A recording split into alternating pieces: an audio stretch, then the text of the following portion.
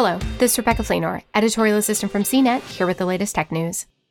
Disney Plus on Thursday unveiled the full list of movies and shows coming under its Star brand.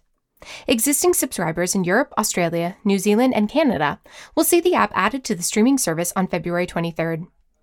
The UK, Ireland, France, Germany, Italy, Spain, Austria, Switzerland, Portugal, Belgium, Luxembourg, the Netherlands, Norway, Sweden, Denmark, Finland, and Iceland are the European countries that'll see the app added to Disney Plus. It's basically content from Disney Television Studios, FX, 20th Century Studios, and 20th Television that's more adult-friendly, as opposed to all-ages content on the rest of Disney Plus. The company is also adding some new parental controls so you can stop your kids from wandering in.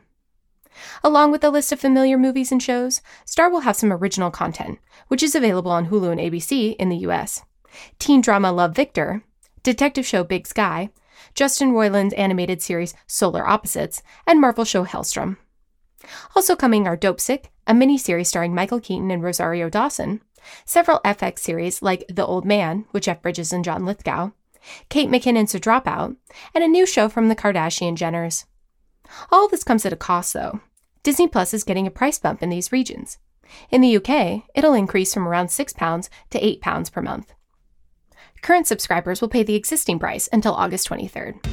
For more of the latest tech news, visit cnet.com.